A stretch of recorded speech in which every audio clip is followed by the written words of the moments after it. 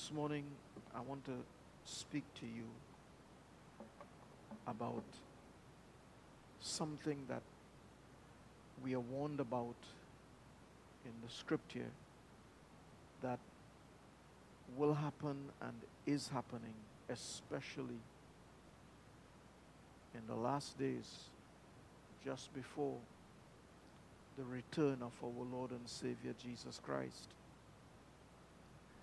And we have been warned by the Lord Himself, and we have been warned by His apostles and in the writings of Scripture about a counterfeit spirituality. A counterfeit spirituality, a false spirituality that will be prevalent in the last days, in the final days, in the closing moments before the return of the Lord. You might be wondering, what is a counterfeit spirituality? Well, it is simply building our relationship with the Lord along the lines of false teachings, along the lines of incorrect theology and wrong heart positions. It's a false spirituality. It's a false relationship with God that masks as a true relationship with God. And this would be so prevalent in the end times that even righteous people, even good people, will be hoodwinked and deceived by this false spirituality that has emerged in this end time. Some might say, well, Pastor, that's not possible. Well, I'll read to you from 2 Timothy chapter 3 and parts of verses 1 and 5. And you can read the whole thing on your own, where we are warned that in the last days, perilous times shall emerge, shall come. Perilous times refer to a time of threat, a time of grave danger, a time when truth will be under the severest attack from every quarter imaginable. So the scripture warns that in the last days perilous times shall come, because men and women will be lovers of pleasures more than lovers of God, having a form of godliness, having a godliness that says, I am truly a child of God. I am truly a son of God. I truly know the Lord. I am in a right relationship with Him. But then that is betrayed by the way they live. The scripture says, having a form of godliness, but denying the power thereof, from such turn away. In other words, these people have a spirituality that doesn't transform them. These folks have a spirituality that does not allow the power of God to change their ways, to change their views, to change their opinions, to change their hearts, and to change their minds. A counterfeit spirituality, a false spirituality that many would embrace and that would creep into churches and into the lives of many, bringing great deception. Jesus talks about building a wrong spiritual house. And I'll read about it, referring to the spiritual lives that we build, the lives of faith that we build, the life that we build in our walk with Him, in our relationship with Him. He spoke about a false spirituality and a counterfeit spirituality as well. And I'll read it to you.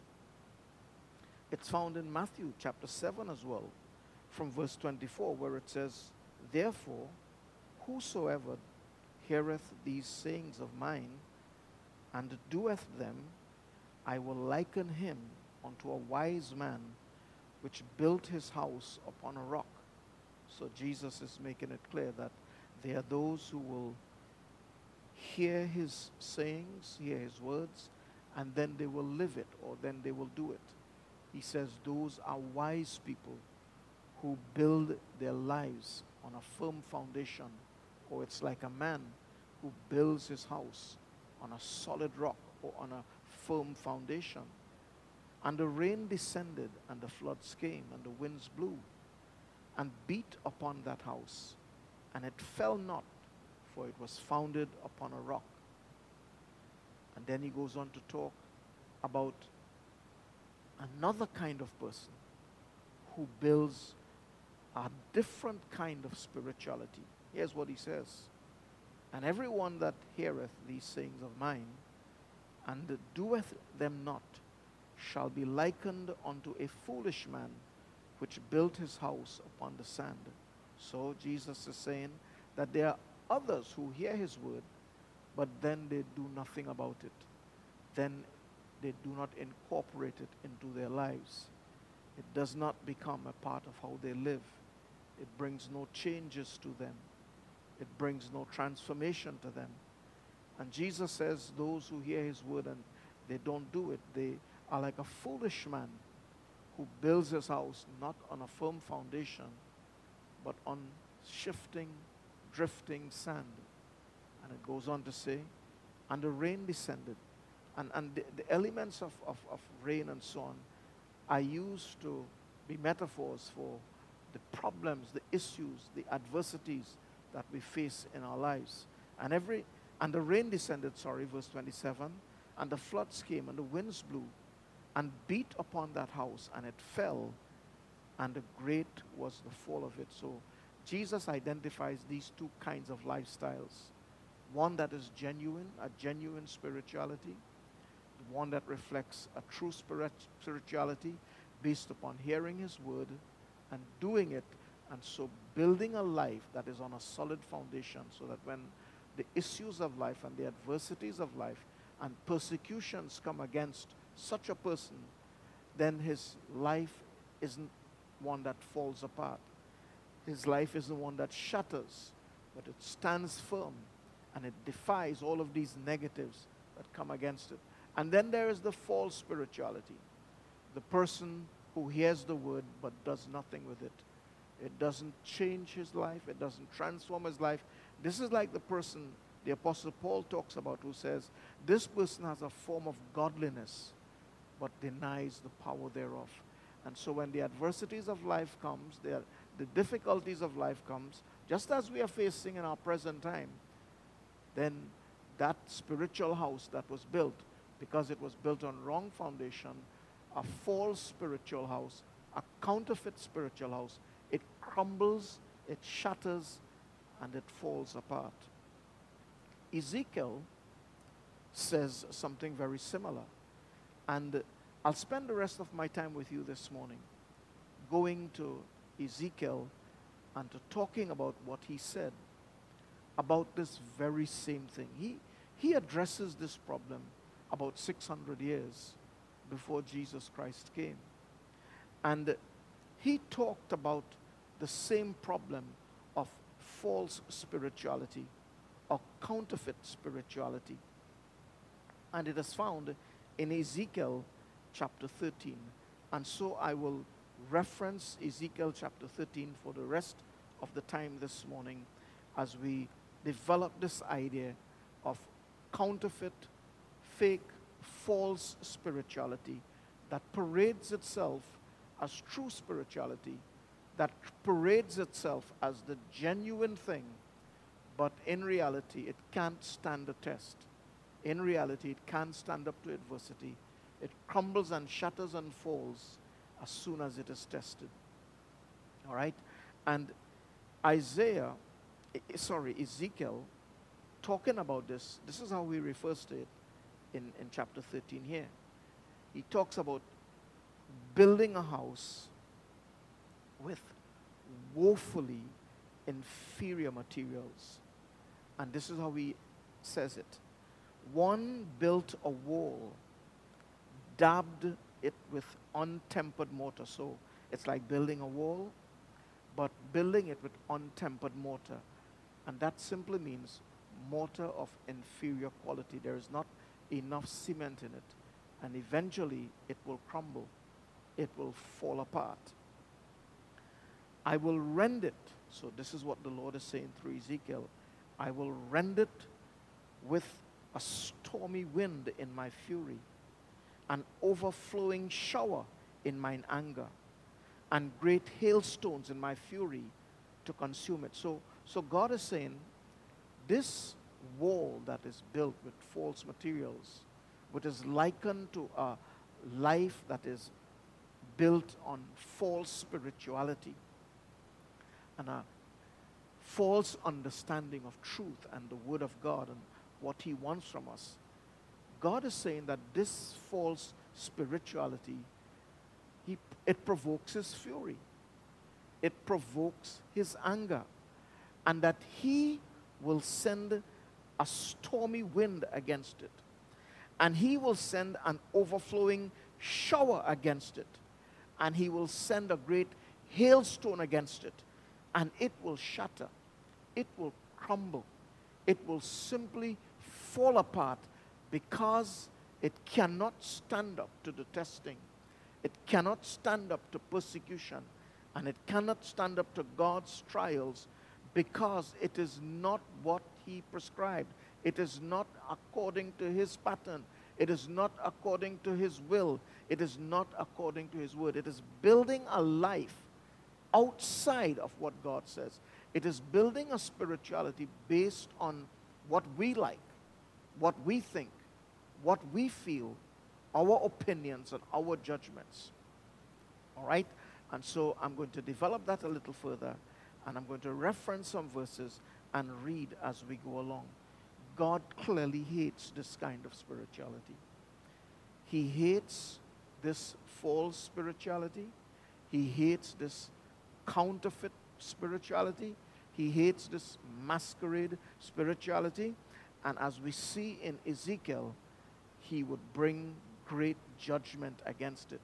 Indeed, as He did bring judgment upon His people here in the book of Ezekiel, and who were taken captives to the land of Babylon because they rejected God and because they had built this counterfeit spirituality and false spirituality which provoked the anger of God.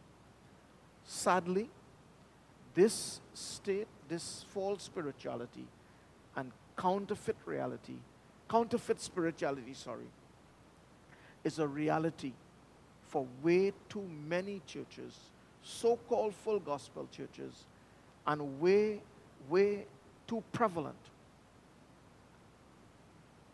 even for those who claim to be true believers in Jesus Christ and who claim to know the Lord. So we are going to examine this a little further so that you and I can know where we stand in relation to a counterfeit spirituality. What causes it? Well, Ezekiel chapter 13, verses 4 to 6. I'll read it, and you get an idea of what causes it. Here's what it says. O Israel, thy prophets are like the foxes in the deserts. And some of you might say, well, this is being addressed to Israel. No, it's being addressed to the people of God, and it enshrines an eternal principle, not just a spiritual truth that applies to the nation of Israel, but that applies to all of God's people in every time and in every age. Ye have not gone up into the gaps, neither made up the hedge for the house of Israel to stand in the battle in the day of the Lord. In the day of the Lord refers to the time of God's testing and His judgment. They have seen vanity and lying divination, saying, the Lord saith. So the prophets were telling lies, and they were bringing false visions to the people, saying that the Lord had given them these visions, and the Lord had given them these words. And the Lord had not sent to them. And they have made others to hope that they would confirm the word. And the whole chapter is like this. Okay? So let's see. What causes counterfeit spirituality? Well, it begins with false prophets. It begins with false ministers who therefore teach the wrong things, who therefore twist the word of God, who twist truth and mix truth with opinions, mix truth with all kinds of things that we picked up here and there and all over the place. God doesn't need us to validate what he says. He knows himself. He knows who he is. That is why he has given us a revelation of his truth.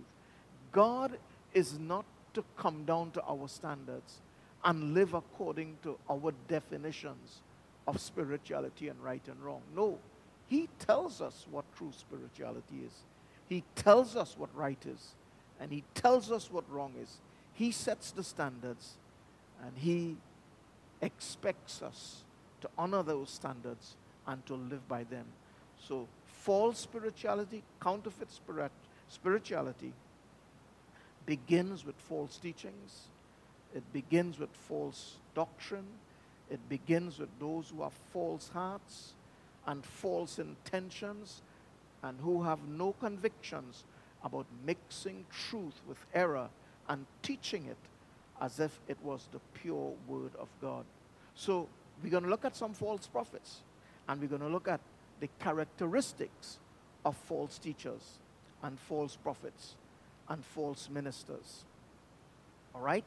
And the first thing we would notice about them in Ezekiel here is that they teach or they preach or they prophesy out of their own hearts.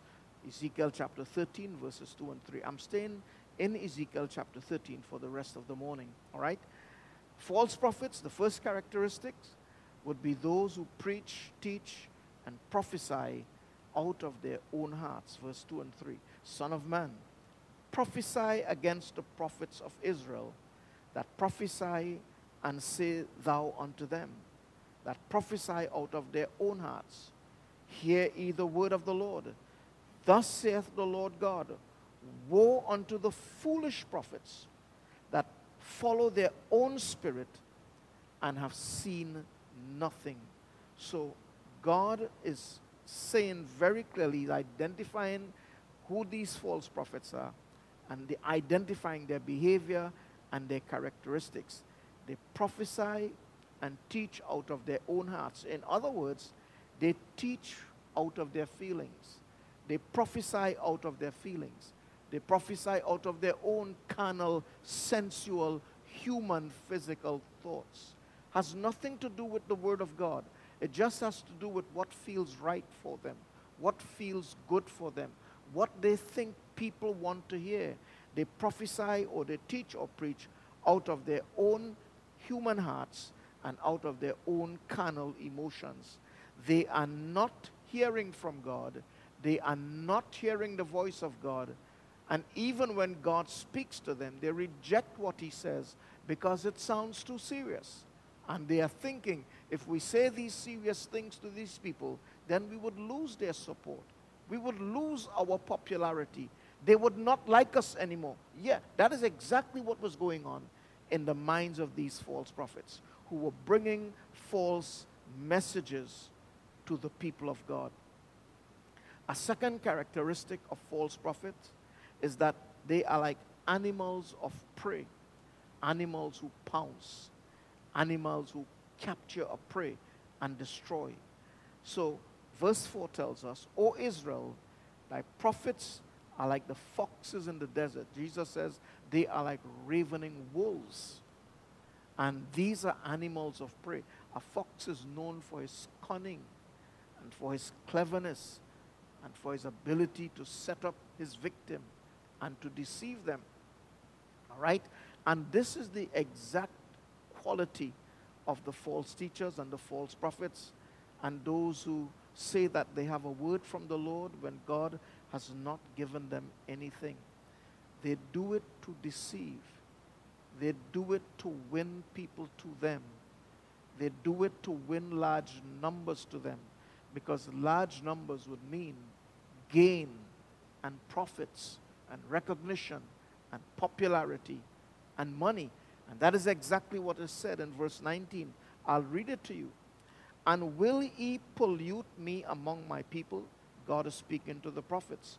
and to the ministers, and to the preachers, and to the priests? And will ye pollute me among my people for handfuls of barley and for pieces of bread, to slay the souls that should not die?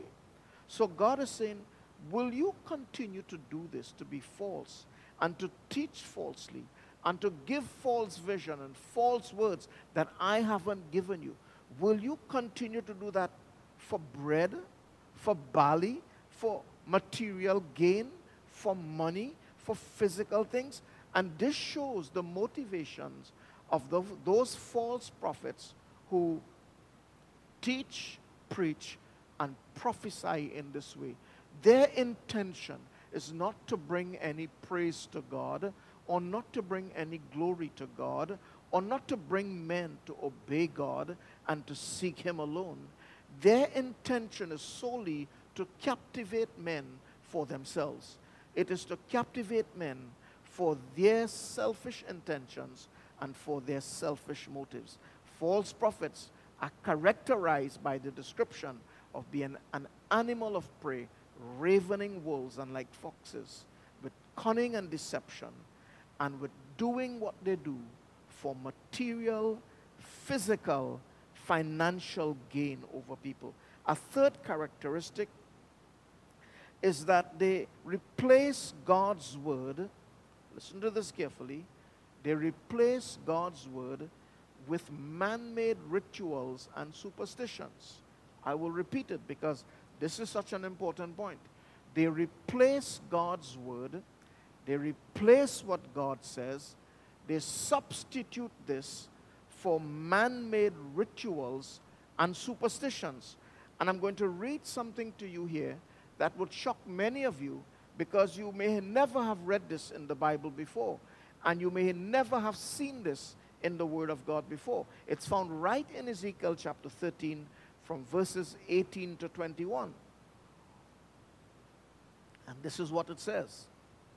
And say, thus saith the Lord God, woe to the women that sew pillows to all armholes, and make kerchiefs upon the head of every stature to hunt souls.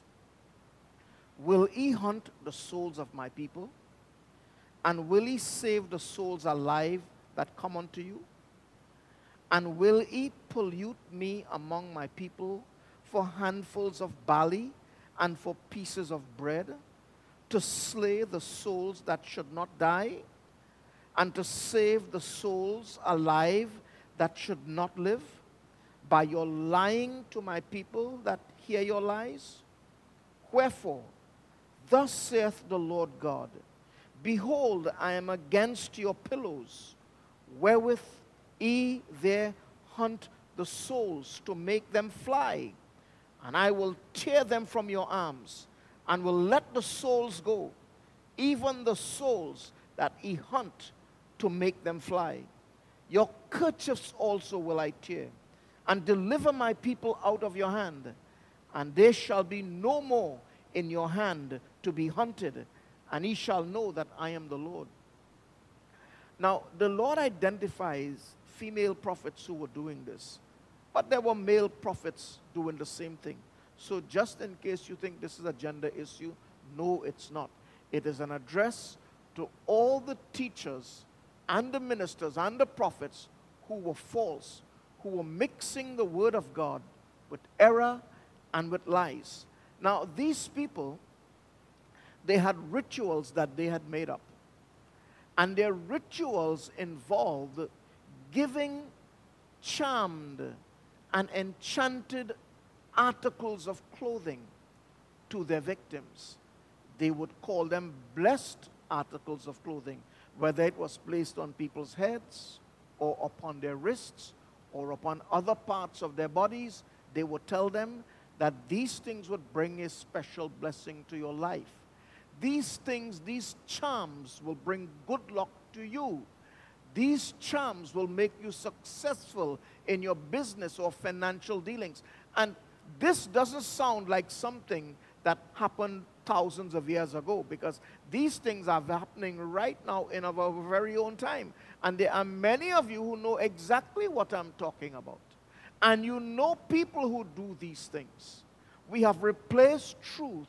We have replaced the Word of God with our superstitions, with our made-up rituals and formulas and charms that we want to give to people that have nothing to do with their salvation, have nothing to do with their deliverance from sin, have nothing to do with their walk in the Spirit, pleasing before God. And many are guilty of this. Even in our full gospel churches, people appear to be more attracted to simidimi. That's a local Trinidad word. I think we understand that clearly. People are more attracted to simidimi than to truth. More attracted to superstitions than the raw, pure, righteous, holy Word of God.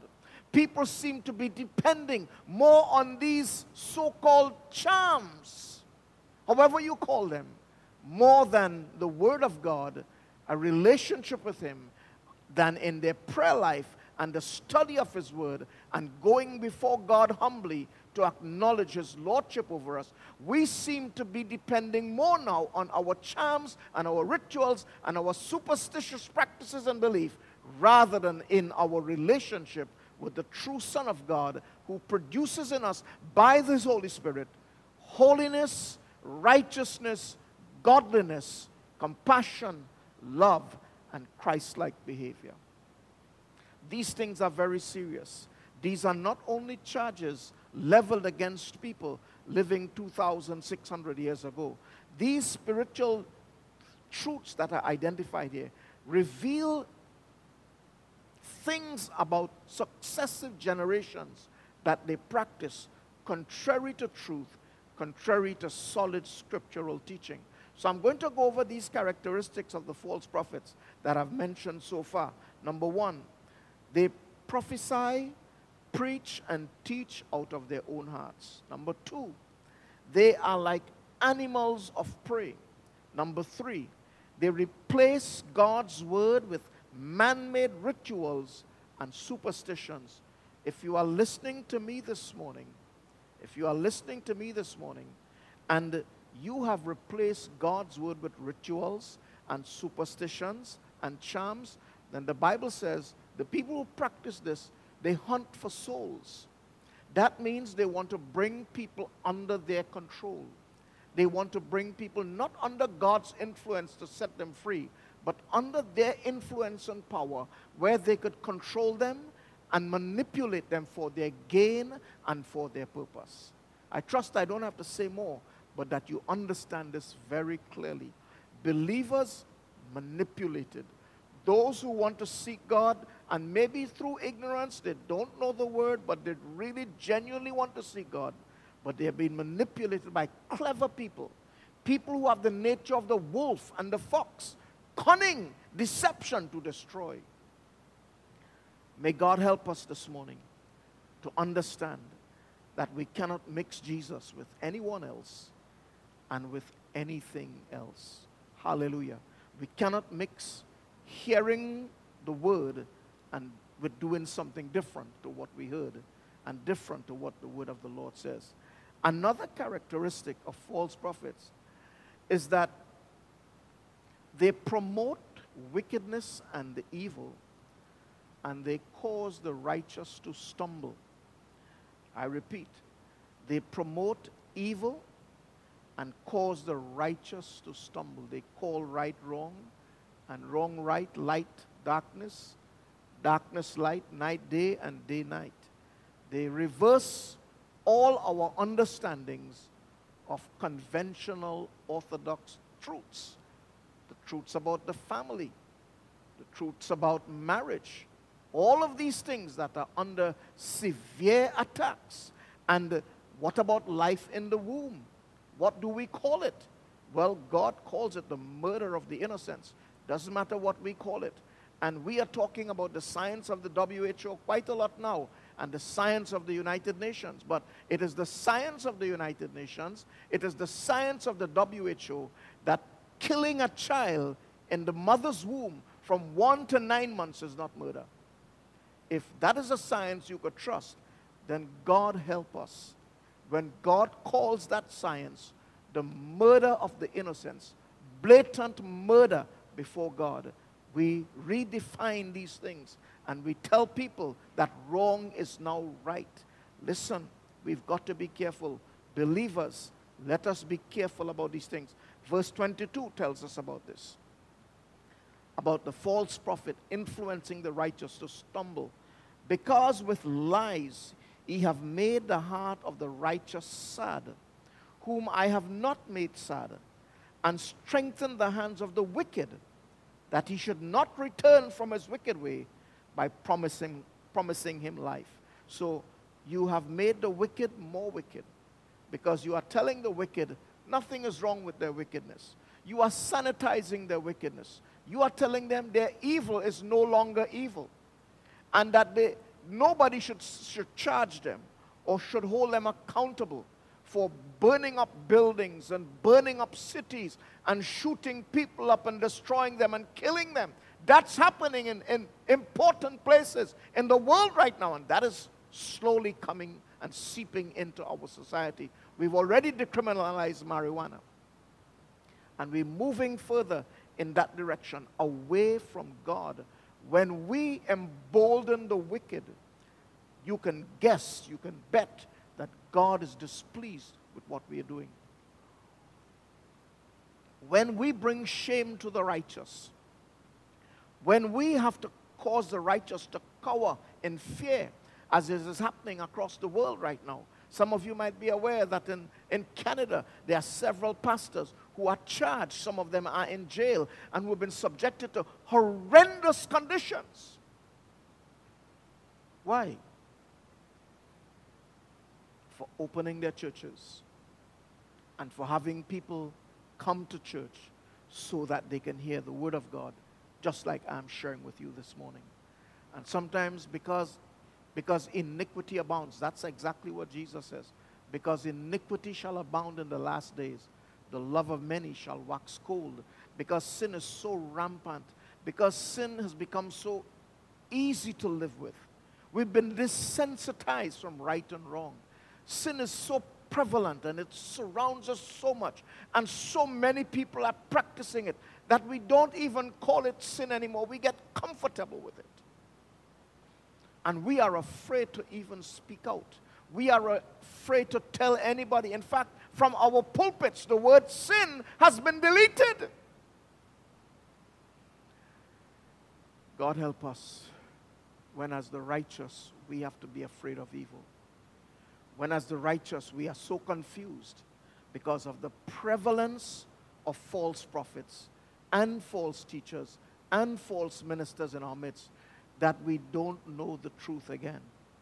Righteous people who are listening to me this morning, the truth is found in this. You should study it. You should read it. You should ask the Holy Spirit to give you understanding and revelation of what you read. You should align yourself with those who teach faithfully and truthfully the Word of God, not those who have rejected the authority of Scripture and rejected the authority of God's Word, not those who promote their visions and their opinions above the teachings of Scripture.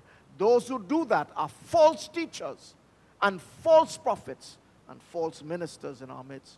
The righteous, the people of God, you do not need to be intimidated. You do not need to be in a place of conflict and doubt in your mind about what is right and wrong, because that confusion only comes from man, not from God. God's word is clear about what is right and what is wrong. So false teachers, they even cause the righteous to stumble. They even cause the righteous to lose their faith. They even cause the righteous to be weakened. They even cause the righteous to stop praying as much as they're supposed to. But my prayer this morning is that the righteous people, the righteous of God, will be filled with the discernment of the Holy Spirit and will be filled with the power of the Holy Spirit. And you will be able to discern right from wrong. you will be able to discern truth from error, and you will be able to discern the false from the genuine this morning in the mighty name of Jesus. Another characteristic, the last one that I would look at, and there are many more, but I've just selected these because they're so clearly presented in Ezekiel chapter 13. And so just by way of review, these false prophets, what are their characteristics again? They prophesy, they preach, and teach out of their own hearts, out of their own minds, not from the word of God. 2, they are like animals of prey. 3, they replace God's word with man-made rituals and superstitions. And 4, they promote evil and cause the righteous to stumble. And the 5th characteristic is that they provoke God's anger and they bring the judgment of God against them. I repeat, they provoke false teachers, provokes the anger of God, and brings his judgment against them. Our world right now is provoking God's anger because we have drifted so far from truth. We have closed this word. We speak against this book. Even in our churches we do. We've rejected this as God's truth. And so God is provoked in his wrath and in his anger against those who have dishonored him and spoken against him and have sought to change his word and change his laws and change his ordinances and change his commandments to something that pleases them and something that they like. False teachers, false prophet, false ministers provoke God, provoke his anger, and causes him to stand against them in judgment. Verses 8 and 9 tells us about this, and I'll read it. Therefore, thus saith the Lord God, because ye have spoken vanity and seen lies, therefore, behold, I am against you, saith the Lord. When God is against you, you are in trouble. When God is against you, there's little hope for you. And God is against us when we stand against him. God is against us when we reject his truth consistently, when we accept lies above truths, when we accept false above the genuine. Let us be careful. I'll continue the reading, verse 9. And my hand shall be upon the prophets that see vanity. So God is saying, my hand shall be upon the prophets that see vanity. Not to bless them, but to bring judgment upon them. And they that divine lies, they shall not be in the assembly of my people. God will remove them from the congregation of his saints. Neither shall they be written in the writing of the house of Israel. They would not be in the books, God's books, or in the books of life, the Lamb's book of life, and the books of righteousness. Neither shall they enter into the land of Israel. And ye shall know that I am the Lord God. And all that is happening in our world is to bring us to one place, to recognize who God is. We have forgotten. We have become confused about who he is. But God isn't. And God is allowing all of this to happen, to refocus our attention back to him. Many of us, we've been hearing about the return of the Lord for a long, long time. We've disbelieved it. We've thrown it out. But if you have any idea about what the scripture teaches about the end times and the signs of the end times, if you still continue to disbelieve that Jesus is returning again and that we are living in the end times and that God will judge sin, then something has to be very, very wrong with your conscience, with your heart, with your mind, and with your soul. And so, in the midst of this darkness of falsehoods and counterfeit spirituality, God offers some hope to his people right here in Ezekiel chapter 13. Hallelujah.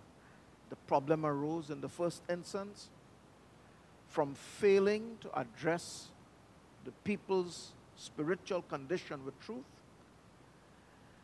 failing to acknowledge God's word, as more important than their word, and therefore failing to accept God's solution to their problem, failing to accept God's solution to their spiritual state. That's where the problem arose, from believing false teachings and from the false teachers teaching false teachings, causing the people to have faith in and to have hope in falsehoods.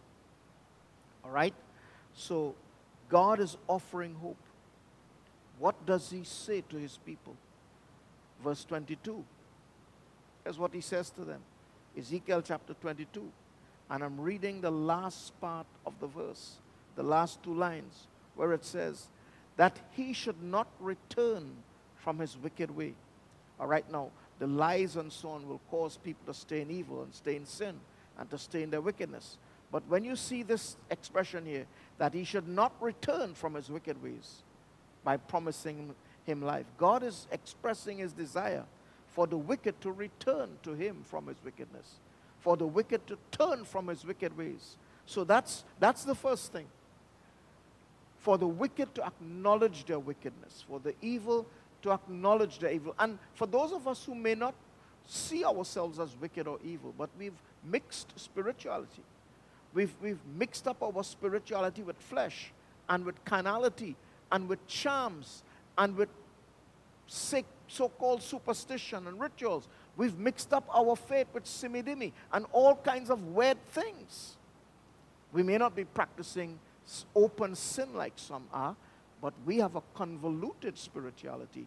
We have a convoluted spiritual relationship with the Lord. God is saying, return. Return. Acknowledge where you are. Don't try to justify yourself. This is what happens to us when we are in error. We've been in it for so long that when we hear somebody speaking against it or bringing correction to us, our mind goes into overdrive to look for reasons in what we are doing to make our actions seem right to us. We seek to justify ourselves. But listen, this morning, the only way we'd be helped out of counterfeit spirituality is to acknowledge that we are in that place, wherever we are. Some of us may not be there, but there are many of us who are guilty of this counterfeit spirituality. In the modern church, it shows up in many different ways. It is about having a relationship with Christ. It is about saying that I am a believer, saying that I'm a Christian, but in your life there is no place for reading God's word. Basic things, simple things. In your life there is no place for prayer. And your prayer is just, God bless my food. It has to be more than that. Prayer must reflect a relationship with Jesus Christ. Prayer must reflect submission to his will and the desire to do his will. Many of us, we have accepted that kind of counterfeit spirituality, a spirituality that has little prayer in it, little to nothing of reading God's word, little to nothing of fellowship with God's people and being with God's people and being united with the believers and the body and the church of Christ. And we understand the difficulties at this time, but this time is not the only time that reveals this. Even when we didn't have these times and we didn't have this kind of adversity, there are those who still don't love the fellowship of the saints. There are those who still don't love the unity of the saints and still believe that that spirituality is okay and that God accepts it. So God admonishes his people, first of all, to return to him from their wicked ways. And then in verse 23, he also tells them to return to him for deliverance. And I can tell you something, when we brought ourselves under false teachings, under counterfeit spirituality, that counterfeit spirituality and those false teachings become a bondage and a stronghold and chains around our minds, around our beliefs, around our lives, unseen chains. And some of us are not even aware that we are under bondage. Some of us are not even aware that we are in chains. Some of us are not even aware that we are in a separation from God and in a separated relationship from him. We're not even aware that these things have pulled us away, and we become more attached to superstition, more attached to simidimi, more attached to rituals. We become more attached to our ideas and to our opinions and feelings, and we've been removed from truth and the word of God. We're not even aware that we need deliverance. We're not even aware that this thing has become a stronghold and a bondage in our lives, that we need to be set free from it. Verse 23 tells us about this. All of these charms that the people were wearing on their wrists and on their heads and other parts of their body and so on, that they received from somebody who blessed it, from somebody who said, well, this is going to bring you good luck. This is going to bring you favor. This is going to do this for you. This is going to do that for you. Those things, because they do not exalt Jesus and they do not promote your holiness and your relationship with Him, they carry another spiritual influence and another spiritual power that doesn't come from God. It brings a wrong spiritual presence into your life. These things are attached to demonic entities and demonic powers that come over people's minds to pull you away from truth, to pull you away from Christ, to cause you to become attached to something that takes your heart and takes your mind and takes your time and takes your devotion. So look at verse 23. Therefore, ye shall see no more vanity, nor divine divinations, for I will deliver my people out of your hand. God is saying, I will deliver my people out of the hand of the false teachers and the false prophets and the false ministers, and ye shall know that I am the Lord. But we could only be delivered when we return. We could only be delivered when we acknowledge the bondage, when we acknowledge the error, when we acknowledge the place where we've been driven to, away from God, far from Him, separated from Him. This morning I trust that this principle, this teaching, would help us to understand that we cannot be counterfeit Christians. We cannot be fake Christians. We cannot be people with a counterfeit spirituality, with a mixed spirituality. We cannot be those who hear the word but then do nothing else with it. We hear the word. We probably sit in church. We probably look at a video. You're probably looking at this live streaming and you're shaking your head with me. And you're saying, yes, Pastor, preach it. That is so true. And yet you would hold on to your charms. Yet you would hold on to certain sacred objects that you should just mash up and get rid of. Because they are a bondage over your life. There are people that we talk to and we pray with, and they would not give up those things. And so this morning, this is what you can do to come into deliverance. You have to acknowledge that you need to return to the Lord. And you have to acknowledge, God, I need to be set free from these things that have become bondages in my life. I need to be set free from these things that have taken my heart away from you, taken my mind away from you, taken away my focus from you. In the modern era, it would be technological devices taking our hearts and captivating our hearts and holding us in addictions. And so we don't have time to pray, don't have time to read God's word, don't have time to get down on our knees and cry out to God, because these devices have become addictive in our lives. And this morning we need to acknowledge and to see that we need to be delivered and we need to be set free. And that is what deliverance means. It means to be set free from every besetting force, from every besetting influence that compromises your walk with God, that compromises your relationship with God, that takes away, that subtracts from true spirituality, that subtracts from true devotion and commitment to our Lord and Savior, Jesus Christ. This morning, I pray that you would be captivated by truth and not error. You'd be captivated by Christ